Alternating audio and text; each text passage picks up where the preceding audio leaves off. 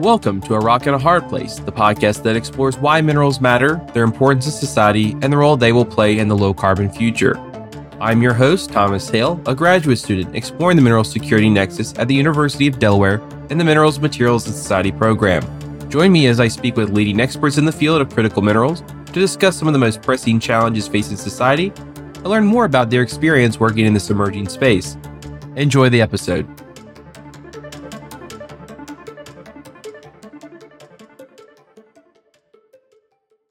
Hello, everyone, and welcome back to episode 2 of my conversation with Courtney, a PhD candidate at Simon Fraser University in Vancouver, Canada, studying geoscience communication. Courtney, I want to kind of continue the conversation by discussing some of the best practices and methodologies that should be implemented in geoscience communication. How do we talk about mining and critical minerals to those that may have never even thought about it before, or any concerned citizens who have issues with the fact that we may have to mine more and that environmental impact that could have? And as we've talked about in episode 1, how do we do this, especially at this K through 12 level, where we want to put a huge impression on future leaders that are going to be really the people that are going to be living in the world in the next 50 to 60 years? Yeah, it's an extremely important question. And the way I see it, as we talked about in the last episode with the dialogue and the participatory models, this is really where I see us having more opportunities. The big thing with the dialogue model is that we want to hear the concerns of our audience, right? So as I talked about again in the last one, things like consensus conferences or town hall meetings, or even when we're with youth, giving them the opportunity to have conversations and hearing their concerns on these things. Now, I don't want to give all my kind of tips and tricks away, but in my opinion, all of this it's based on real science communication research that has been done. But one of the best things that we can do for ourselves is show warmth. And I think that might surprise a lot of people. So when I say showing warmth, obviously geoscience, we really do care about improving society. And I think that's an important thing to talk about, that we do care. And this especially comes through with critical minerals, obviously, and how their benefits and their impact on society. So I think realistically what this looks like, we can show that we're willing to listen, that we want to give them the opportunity to have their voices and their concerns heard, and that they're actually going to have an impact on what happens. Another big one that I think is showing honesty, especially with critical minerals. I think we all know, especially depending on where the mining is happening, it's not all great news, right? And I think a lot of times we would prefer to hide the truth or just leave that part out and focus only on the positives. But again, there's been research that has shown that that's not actually effective, and that if there are bad things that's happening, it's better to talk about it. Research has shown that the benefits of being perceived as trustworthy really outweigh the risks associated with that, which I think is really interesting. And it's, a really important thing that we have to think about. Another thing I think that's quite important, again, based on research, is showing competence. I don't think that should be that hard for a lot of us. And no, that doesn't mean just using jargon and confusing people. It means showing your genuine passion about whatever you're talking about and describing the experience that you've had and how those have made you capable to do what you do. Really, those are what shows your competence, and it shows your passion for what you do. And then in terms of the K-12 education space, I think using the tactics that I just described are really important. It doesn't matter if it's an older audience. I think it's just as important when you're working with youth. And as I mentioned before, ensuring opportunities to hear their concerns, as you talked about in the last episode. I think sometimes we don't value what youth have to say. We think that they don't have the knowledge or the lived experience yet to be able to talk about these things, but you'd be surprised. I'm constantly astonished every time, even when I'm talking with like grade 4 or 5 students. They have a lot to say, and they can inform what we do and how we approach it. So I think it's really important to let them have a space to voice their concerns as well. I really appreciate bringing in the warmth as the first one and the passion.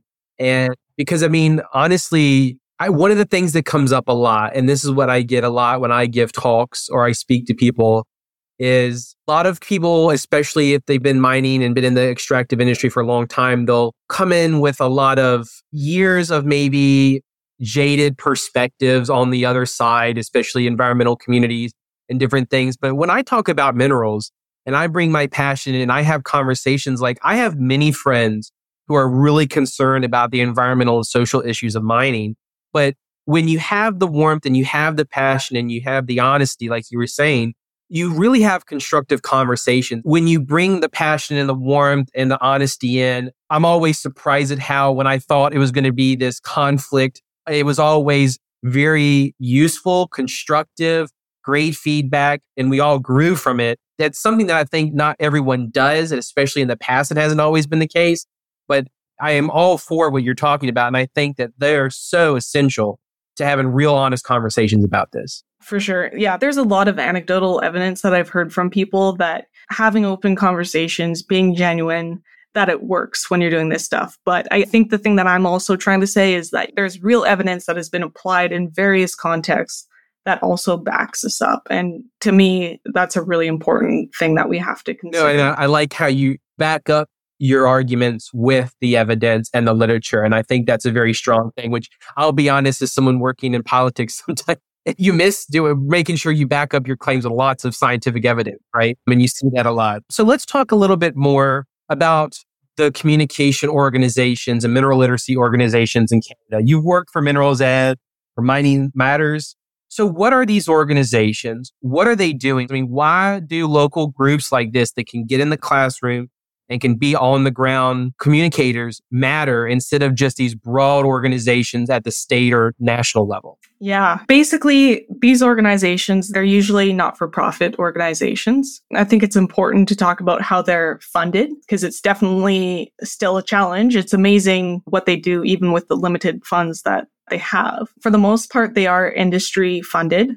So it's great to see that, industry recognizes that this is a problem that it's eventually going to affect them as well, right? Like Australia, Canada, and the United States have all been struggling with declining enrollment in university programs.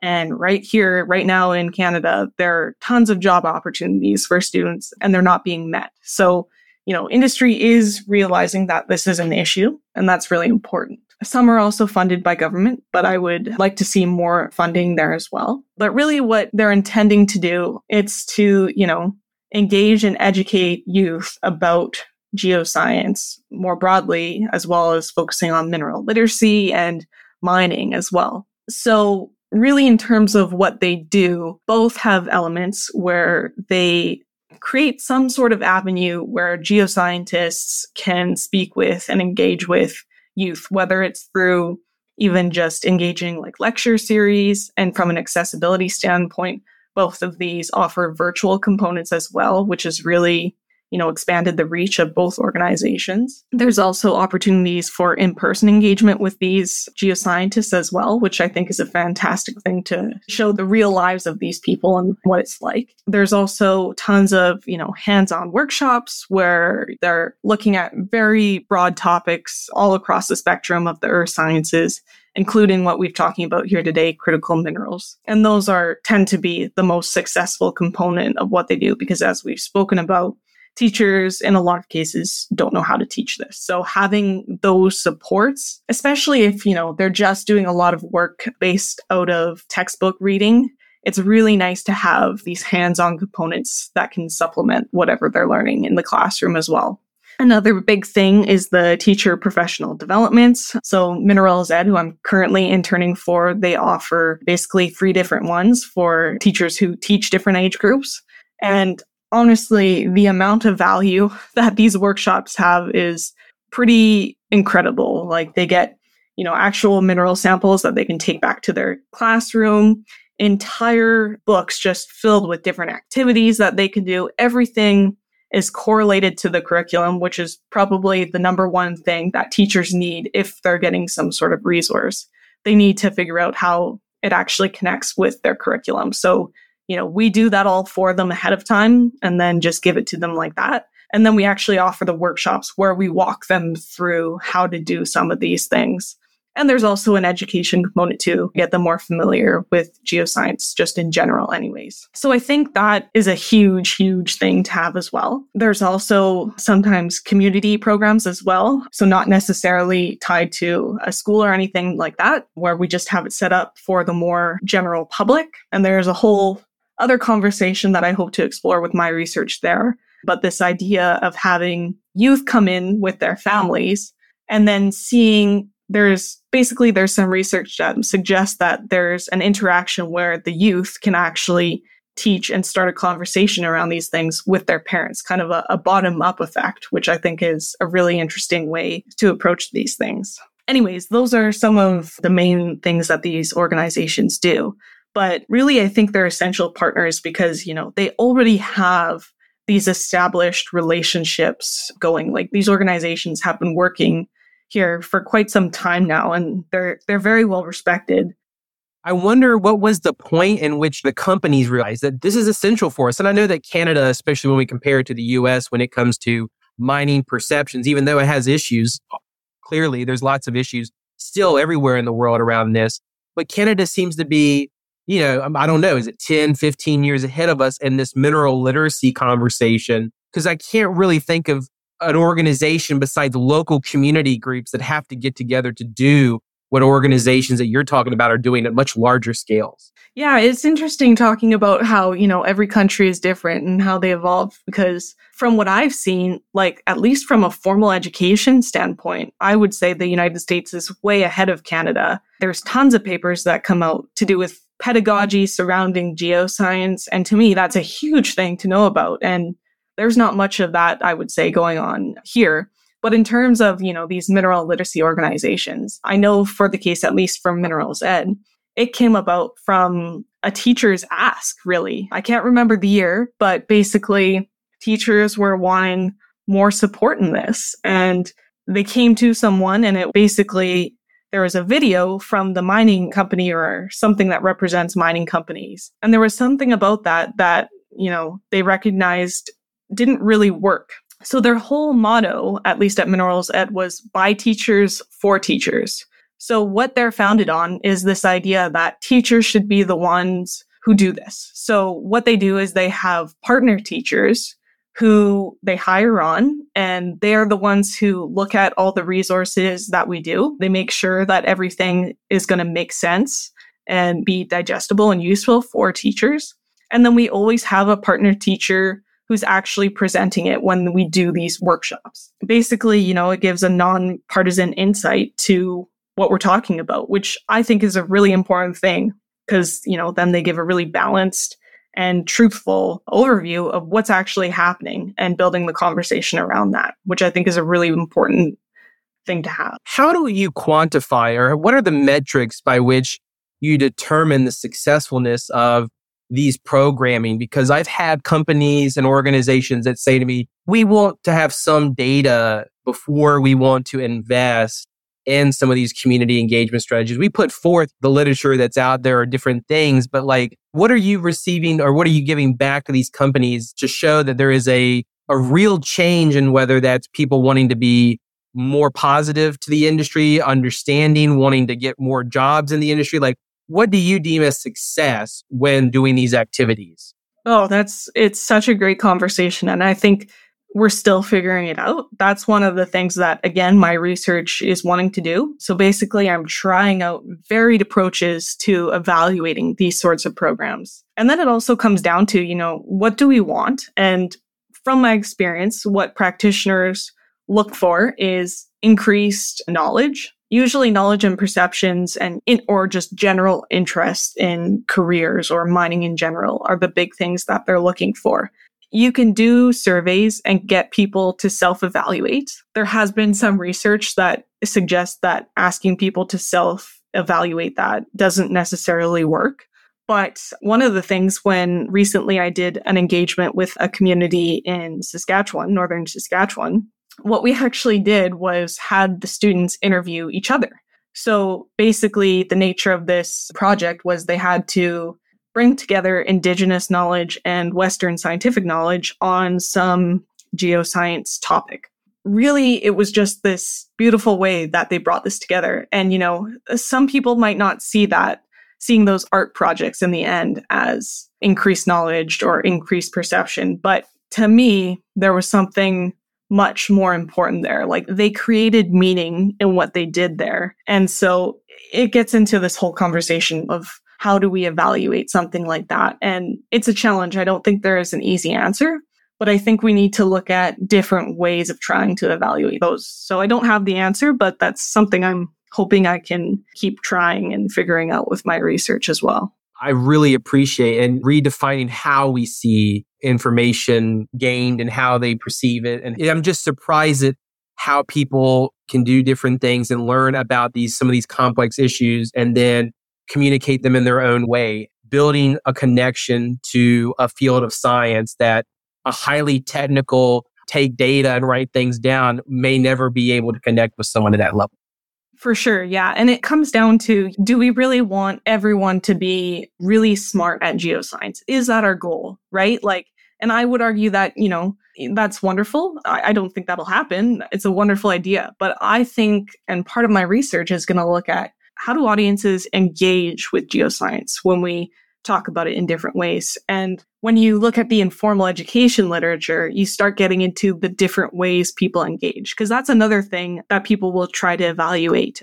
Was it engaging? And right when I heard that, I'm like, well, what does that mean exactly? And basically, there's 3 main ways that you can engage with something. You can cognitively engage with something, and that's kind of more what we're talking about, to do with knowledge and remembering facts around something. But then there's also emotional engagement. So that's really, it's creating emotions around whatever you're learning. Then there's also social engagement. So that's the conversations that come up around what we're learning.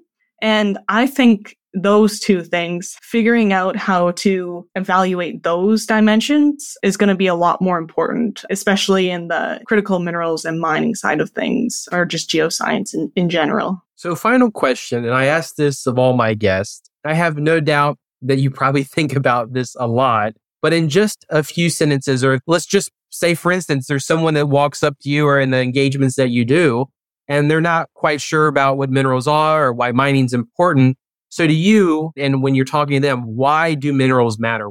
Yeah, I've listened to your podcast and most people have the same answer. And really, I'm just going to be echoing that. But they matter because they're the building blocks to our everyday lives. I always like when people say that, try and sit in a classroom and pretend mining doesn't exist. Where are you going to be?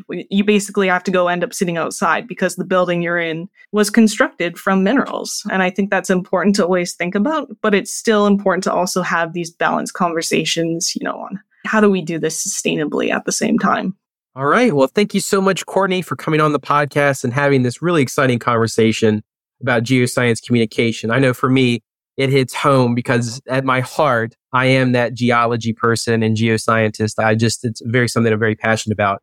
And I believe the work that you're doing in this space is honestly fundamental to what we as a country or as a global community are going to have to reconcile with around the need to want to have these shared energy futures, but also understand that there's going to be a material need, and to be understanding of that and know where these things come from. It's just going to be more and more important. So I look forward to having you on the podcast again. I think there's plenty of things that we could talk about in depth about communication, where we go next, how we measure things. And so let's keep the conversation going offline. And until next time, I'm your host, Thomas Hale. Thanks for joining us on another insightful discussion of A Rock and a Hard Place. Keep on rocking.